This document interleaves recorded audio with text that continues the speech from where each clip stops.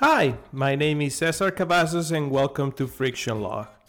I am joined by my co-host Rick Blaylock and we are here to bring you the best insights of UX, developer experience, and how we experiment with the extraction of joy, struggles, and other emotions when using technologies. Let's get started. Hello, Rick. How's it going? Cesar, another week, another podcast. Another couple of experiments, and this one, I guess we can start with we have new toys. Not ourselves yet, but just announced. There is the Mac Studio. Are you gonna order one of those? Man, That's it's probably a like yes. I want one, but I don't know exactly how I would use it.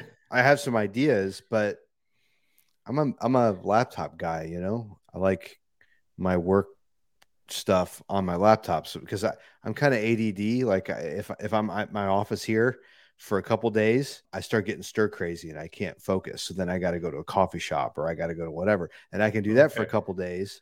But then even then, it doesn't matter if it's loud or quiet. It doesn't matter.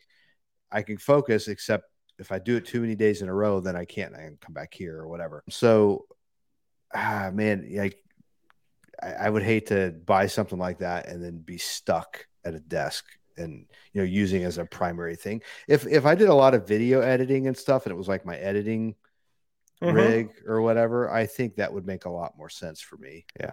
So All right. So you okay? So you're on the move. I guess. Yeah. I guess it doesn't make sense unless you're planning to run some sort of farm of applications within the computer for your own development. But it's a right. tough thing. Like I So I thought mean, I would you was. use it? Like if I bought you one with 128 gigabytes, like how would you use it? So I first of all, I don't go to coffee shops as often as you, although I do need them from time to time. Like Mhm. once a week, once every 2 weeks, I gotta get out of my office. But I can do most of the stuff here. And my original plan was to buy a iMac 27 and have like a nice only one here and then have a Okay. laptop for traveling, right? That's why my MacBook went from 16 to 14 inches. But that didn't happen. They just released the Mac Studio with the display, and we're going to talk about the display a little bit. But I do not. I'm quite happy with my computer. Like it's an M1 Max, and it runs everything I need. So it's hard for me to imagine. But if you were to give me one, I'll put it over here, maybe on the bottom. I don't know if I like the design. It's kind of ugly. It's just like a tall shoe, like a tall Mac, or like a Mac Mini with a hat. But I mean, I work on applications that have microservices, but then again, most of the work stuff is in the work computer, so I wouldn't use my personal for that one. I'll probably put some editing in this video for our podcast, and that's the most I'm going to do for it. But then I don't know, it seems hard to justify it just in general. I don't think I Mhm. have the need for it, and I don't think So probably, so what yeah. about so we know Thomas. Thomas was a former coworker of ours. He mentioned that he could run, and he's right. You could run like a whole network topology with 128 gigs of RAM and everything, and run multiple Kubernetes things, clusters and all sorts of stuff. Like, what would you do something like that? That's interesting. That's an interesting premise. See, I don't run that many containers in my house. I don't run many Just containers in my house. like in my house. I mean, I run them on the cloud, but I don't know if I will have a good, like I will try to use the hammer and try to find nails, which I'm not sure it's the right thing to do. I do Mhm. have one Synology as my backup, and that can run Docker. So if I think I've run one or two containers there for some services with HomeKit, but Okay. that's about it, right? So I don't. I mean, development wise, maybe, but my computer can do all of that without, well, I have 64 gigs of RAM, but I don't need the 128. You can do it, yes, you can, but then your network is going to be limiting all of that. It's interesting. But containers, but how, like, do you use containers at all these days? Ooh, that's an interesting question. So I definitely don't use them as much as I used to. I used to just like exclusively, it's all these different containers and, using either Docker Swarm or Docker Compose for development and, all that kind of stuff. But maybe it's like the older I get, the less I want to have to mess with that stuff. So, still use them, but it's not nearly as many. I try to, especially when it's simpler development, like if it's a mobile app and then an API or an API and a web app or a couple APIs or whatever, I try to use platforms that do all that for me as much as possible. So like Vercel is a good example, or Next.js. So you get React, but you also got the APIs with it, and it kind of does all that for you. So if I can get away with that, I would much prefer that than having to worry about local containers and local networks and all the different images and the proper things you have to expose and all that. I try to avoid that as much as possible.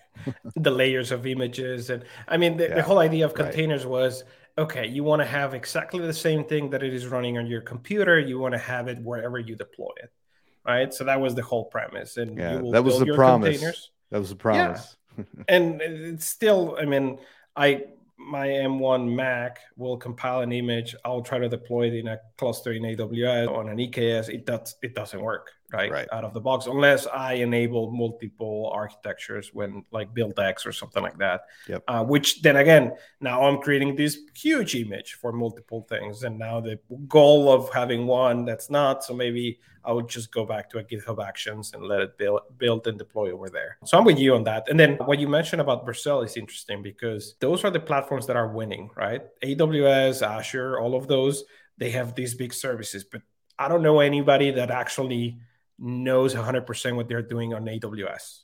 Because there are so many AWS things. knows what AWS is doing. You just go to their documentation site and you can like that's true. Groups and all the different things that you gotta put, and the different EC2 is the least of your worries these days, right? Yeah, there's all sorts of things, and platforms that are taking that complexity. You just sign up on Vercel. There is a button that you can click in a GitHub repository that says deploy to Vercel. It creates a copy, it deploys it, and then you don't have to do anything. So, which goes back to probably what we were talking about in episodes from last year, which is, can you go and use your iPad for coding? Which we know we can't, right? There are ways to do it, but it's definitely more troublesome than fast. Like, you're not getting a lot of benefits. It's just the fact that you can run on your iPad. But it is hard. Like, and those platforms are really, really addressing a need, which is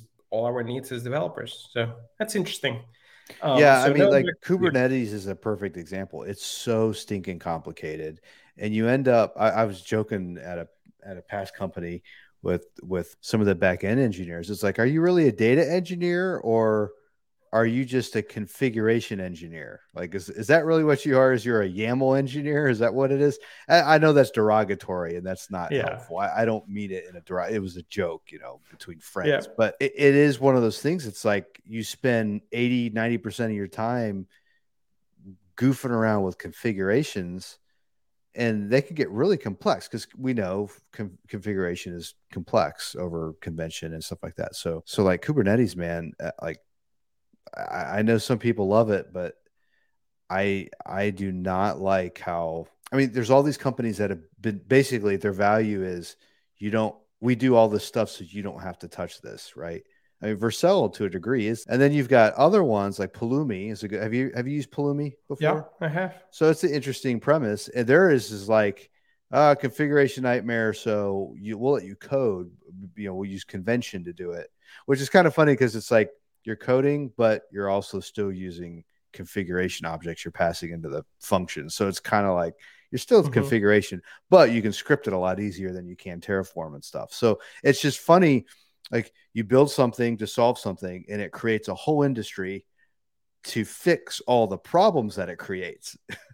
and only a handful of companies that are the ones that are abstracting, like Vercel and others, those are the ones that are actually benefiting. Those are the ones that contribute to the open source project. Obviously, on the enterprise, Red Hat and all the different distributions are having their own layers. So it is It's also neat, but it's not for everybody.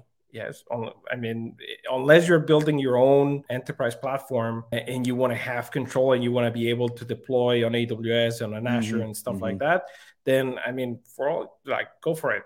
Pulumi, Terraform, whatever you want, Ansible. But other than that, it doesn't make sense. So I'm with you there. Containers in Kubernetes is cool, but it's not for everybody, and probably it's for 20% of the people that are actually using it. But hey, I'm pretty good at creating my own YAMLs. YAML man. Yeah. I mean, seriously, I've seen countless startups and friends and other companies that work, friends that work in other companies. They're like, oh, we got to do our Kubernetes thing and this, that, and the other. And they spend so much time just getting it to work, maintaining it. And it's like all these promises like, oh, work on your app and not your back end and not your, platform or whatever. And it's like, that's garbage. Like most of the folks I know are working on Kubernetes are not actually working on their app. I know some people are going to like fry me for that. And that's not true, blah, blah, blah, blah, blah. And that's fine. Good for you. But definitely in what I've seen is that it creates a lot of distractions, I think. Yeah. Unless you really know what you're doing, then it's probably a waste of time, especially for small companies. Right. I have a platform that runs at least 6 microservices and just using GitHub Actions and deploying to AWS, and it works. But I know I'm not trying to reinvent the wheel. I'm not trying to use the latest and greatest from Kubernetes. It's just a couple of YAMLs, and it deploys, it updates the image, and my service is up and running, right? And I have some sort of ingress controller, and that's it. It works because I do that on a daily basis, and that wasn't a big deal. And I can package it in something like Helm and then have it up and running, which Helm might be I'll have to do that soon. So it might be a good episode to talk about, like, how do you take multiple Kubernetes objects and make it an application, right? So you can deploy anywhere. That would be a good one. Okay. All right. I do want to talk about the Apple Studio display, the monitor. Yeah. It looks nice. Looks very nice. Is a 5K. I think you mentioned the panel is not new, which we all know, but it is Apple branded and probably better than the LG. So the question is, did you order one? So I actually did, but then I ordered the one with the nano texture. And I wasn't really thinking, and I just kind of click, order it really quick, And I actually ordered it with the variable height stand. Yeah. And so afterwards, I started looking at it. I'm like, oh my goodness, the stand is an extra $400. Are you kidding me? So I started like questioning what I did. And then on top of that, I read about the nano texture on the XDR display and the cleaning woes. Apparently it's a pain in the butt to clean. And there's all sorts of videos on showing that. And I was like, oh man, I don't want to deal with that. So I canceled it thinking I could order the cheaper one or the base model. Well, it's like, I don't know, end of April or May or something like that. I've got to wait a couple months now for it. So I'm like, so I'm waiting. I can't wait to see the reviews in the next couple days and see what happens. What about you? I did order one as well, and I just went with the standard glass and the standard non-adjustable stand. I figure for $400 I can buy as many books as I want to, just put them underneath and make it the right height. So that's great. Just go to the library. It's free. Just rotate them out every once in a while. So I can have my own decoration there. No, I mean, there were a couple of things about that stand that I didn't like. One is it does look like the panel will be closer to you. And that's something that I don't like. I wanted to have as far from me as possible in my desk. And then the vase is a little bit bigger. So I figure if I really need to adjust the height or it is too small, then I can put some sort of shelf where I can put my computer underneath. And then I'll have my current monitor plus that one. And then everything will be good. So I didn't see the need for that. And I'm not into BESA arms. I think it's very cubicle kind of thing. I know it gives you a lot of flexibility on your heights, but I like my. That's a good point about the cubicle. I never thought about that, but you're totally right. It is a very cubicle feel to it, huh? Wow, now I got a new way to look at those mounts. That's a great point. Every office that you go, you're probably gonna see one of those there. Yeah, and they're I like mean, these huge industrial giant. They weigh a it's hundred all pounds. They weigh it's more than all the black and monitor. it's yeah, Yeah. not cool. So that's what I order, and it should be here in a couple of days. All right. So you have to let me know how it is because I don't know. I've got this LG. I don't know what is it, 34 inches or something. It's a 4K HDR. Blah blah blah blah blah, and it's a really nice monitor. It's actually like $1,400 on Best Buy, and I just happened to be in Best Buy, and they had somebody returned it, and it was like brand new. They returned it, and I got it for $650, so like half off. So it's kind of like, I mean, it's a great monitor. It doesn't have like the camera and the cool audio spatial Dolby Atmos or whatever they use, speakers built in, and it doesn't have that cool stuff that the Apple one does, but that's what But these are for. yeah, I guess you have that cover. Yeah, I think that's a good point. Like it's not a new one. Like I did question myself if I was just buying it because Apple made it. I do think that it is like I will use the speakers. I Hmm. currently have a couple of HomePod minis pair in stereo, but just I mean the broadcasting to it from the computer is just Yeah. Yeah, you'll it's get not lag fun. on the home pods. At least with the studio display, you'll get real time and they'll have that spatial audio thing built into it, which is pretty cool actually. And the HomePods work better with iOS than with macOS. Mhm. So I'll Right. just put my iPad and that's the music, and then it's like okay, I can remove all of that in and still have the monitor.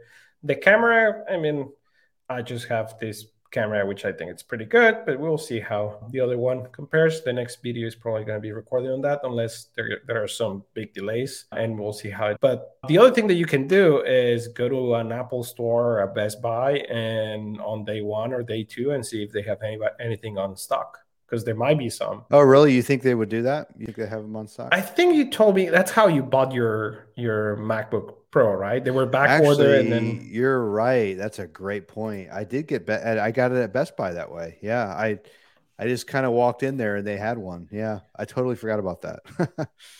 so they might have like everybody is ordering online, so they might have something, which might be a good thing to try. You will let me know. So today we have a quick friction log on a product that I think I like the previous name better. Oh my SMTP. Now it's called MailPace, and it's something that you have been using, and I think we have been using on the Stack at Friction Log. So tell Hmm. me about it. What it is? What is Yeah, MailPace? we're using a microplatform.dev. Actually, I do wonder, I haven't read their blog post on why they changed their name, but oh my SMP kind of sounds like it won't scale. Like if you're trying to be a messaging service and have webhooks and email and whatever, SMT, the problem is that's bound by the technology, right? So it's Mm-hmm. you're bound by. So I assume that's why they changed it to mail pace, but who knows? I haven't read, again, I haven't read their blog, so I don't know why, but I can imagine that. Anyway, so it's basically an email messaging service. So it's like transactional email. What are some of the like SendGrid and That's what I was going to ask. I think SendGrid was bought by Trello, but it's the same. Like basically, you get here's your SMTP address, and here's your API key and your yeah, password, and then you can send emails, and that's exactly. it. It's the Yep. same exact concept. Okay. Identical. So it's a developer tool. So it's for developers implementing transactional and I, I mean it works great. It's one of those things where like Mailgun and Mail what are they? There's a billion of them. I don't remember what they Mm-hmm. are, but they get to a certain size and then you're like, it's just like complicated now, or it's this big thing, or it's like talk to a sales guy, whatever. Um, Very marketing driven as well, right? Like I yes. think I use for my blog in Spanish, I think I use MailChimp, and it's all Yeah, oh like, yeah. oh, build these campaigns and build, and Yeah, it's yeah. like, It's no, like I just so want to. heavy on all those features. And it's like, and then the pricing includes this. And it's like, yeah, it's because you're marketing to a non-technical marketing person. And I just need a tool for a platform, not a marketing like platform for marketing people. Mm-hmm. Yeah. You're Yeah. totally right. That's exactly right. Okay. All So right. So so so it's just super simple, and it's actually even simpler than the ones that are geared for developers, I think. Which is kind of cool. I can't even remember exactly how I heard it. I think might have heard it somebody talking about it on Twitter or something, and that's how I found out about it. So okay. So all right. So we talk about the market and some of the things it compares to. It's definitely interesting because I'm telling you, I use MailChimp and it was the easiest thing to configure with WordPress, but I'm thinking that blog has to be rebuilt because that's how you start a new cadence of blog posts, right? Like anybody that is a developer and has a blog, it's like, oh, I haven't written in a while. I should probably go and start typing. And then you see the platform that you're using, and you're like, oh, I think I'm going to rewrite this before I start writing. And then I'll probably give it a try as well on the other end. So, okay, does it has like a free tier or do you gotta pay? Like, how does that work? yeah, it's like I think it's a trial or something. I can't remember exactly. It's been a month or so, or maybe a little more than that since I started using it. So a couple months. So I don't remember the exact pricing on the free thing, but it's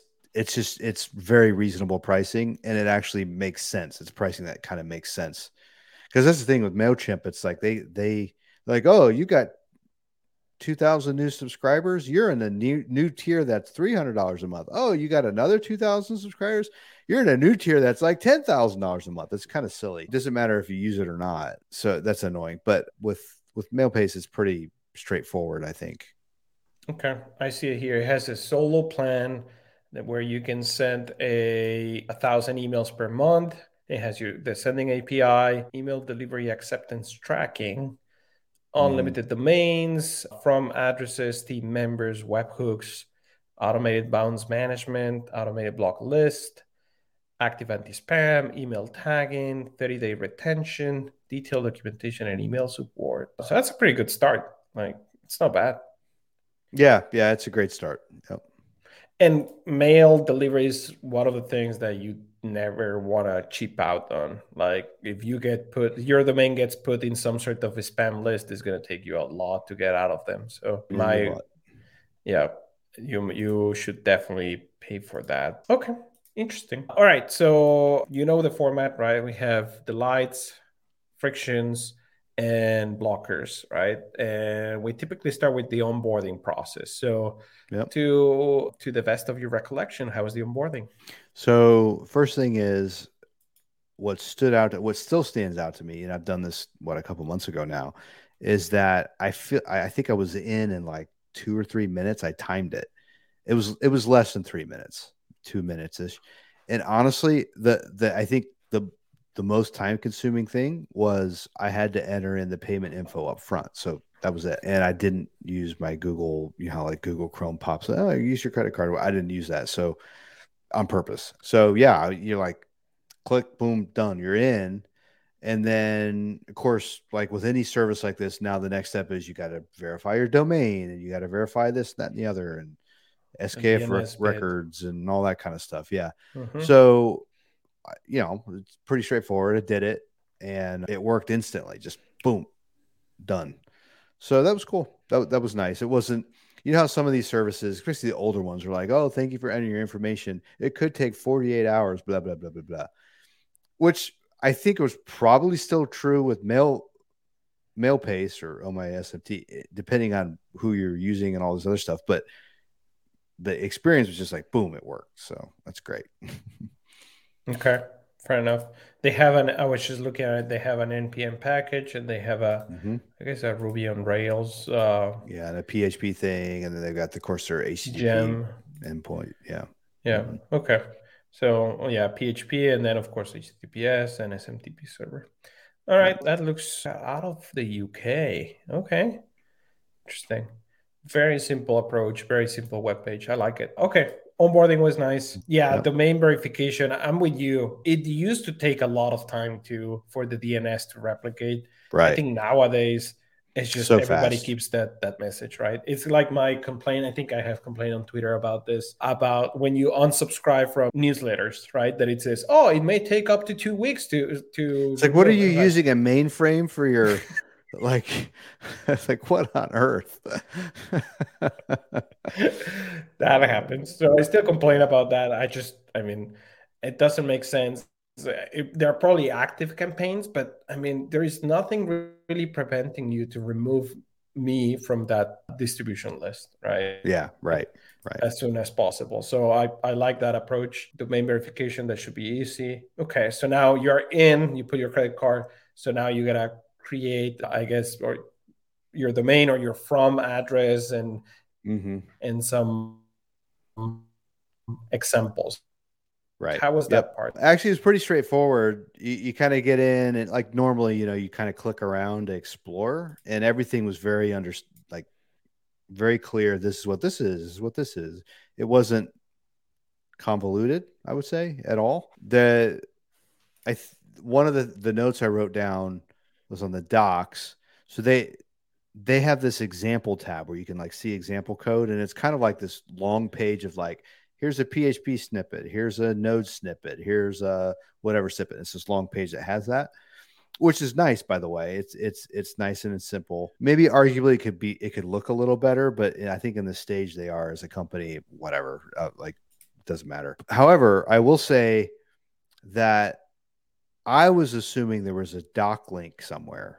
I didn't see the example. I didn't understand what that was per se. I was just like, where's the doc? You know how like almost all these SaaS developer SaaS tools, there's up in the top right, it says docs. You're looking Mm-hmm. for it. So that's like the Jacob's Law. I was like looking for that, like every other site. And it was not there. If you scroll all the way to the bottom, there's a link down there for docs, and that's where you get to it. Now, maybe they don't want you to go there. Maybe that's why they have the example tab in the interface, so you can go right there, because it's really that simple. You just go there. Like in my case, I was using Node, so it's just npm package, boom, done, go. But it doesn't matter. Jacob's Law, I was expecting it. And And so, this is back when it was all my SMTP, right? Because I'm looking at the yes. MailPace webpage right now, and now it has a menu that says blog, docs, pricing, sign in.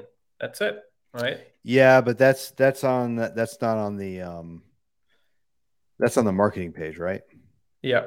I'm talking about in the admin when you're Oh, logged okay. in, you're Okay, set so up. after you're in. Okay, got it. Yeah, I'm looking at it right now, and yep, there it is. You have to go down to docs on the bottom. Huh. You gotta be logged out then. But the docs are very, very simple. Yeah, yeah, they're simple. They're all they need to be to get you going. Yep. Hmm. And I mean, you don't need more. You can really make a business out of quality email delivery. So it doesn't have to be the next big platform or the next. I hope they don't spin into some sort of, oh, we're going to start adding marketing campaigns Oh and things yeah, like that. exactly. Like you don't have to be Mailchimp, which is this giant bloated. It works great, but it's just so bloated. Mm-hmm. Yeah.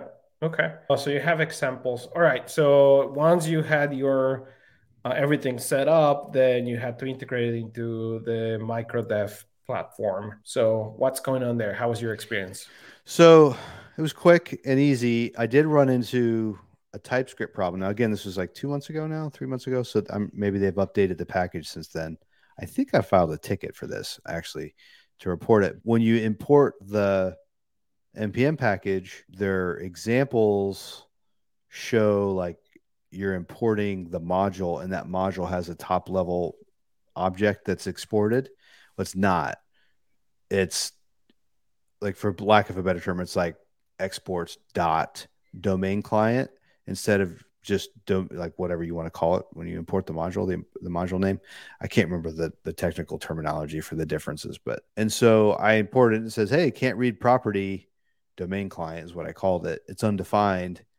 And so what you have to do is you have to import it and then use the destructuring thing because it's a property Mm-hmm.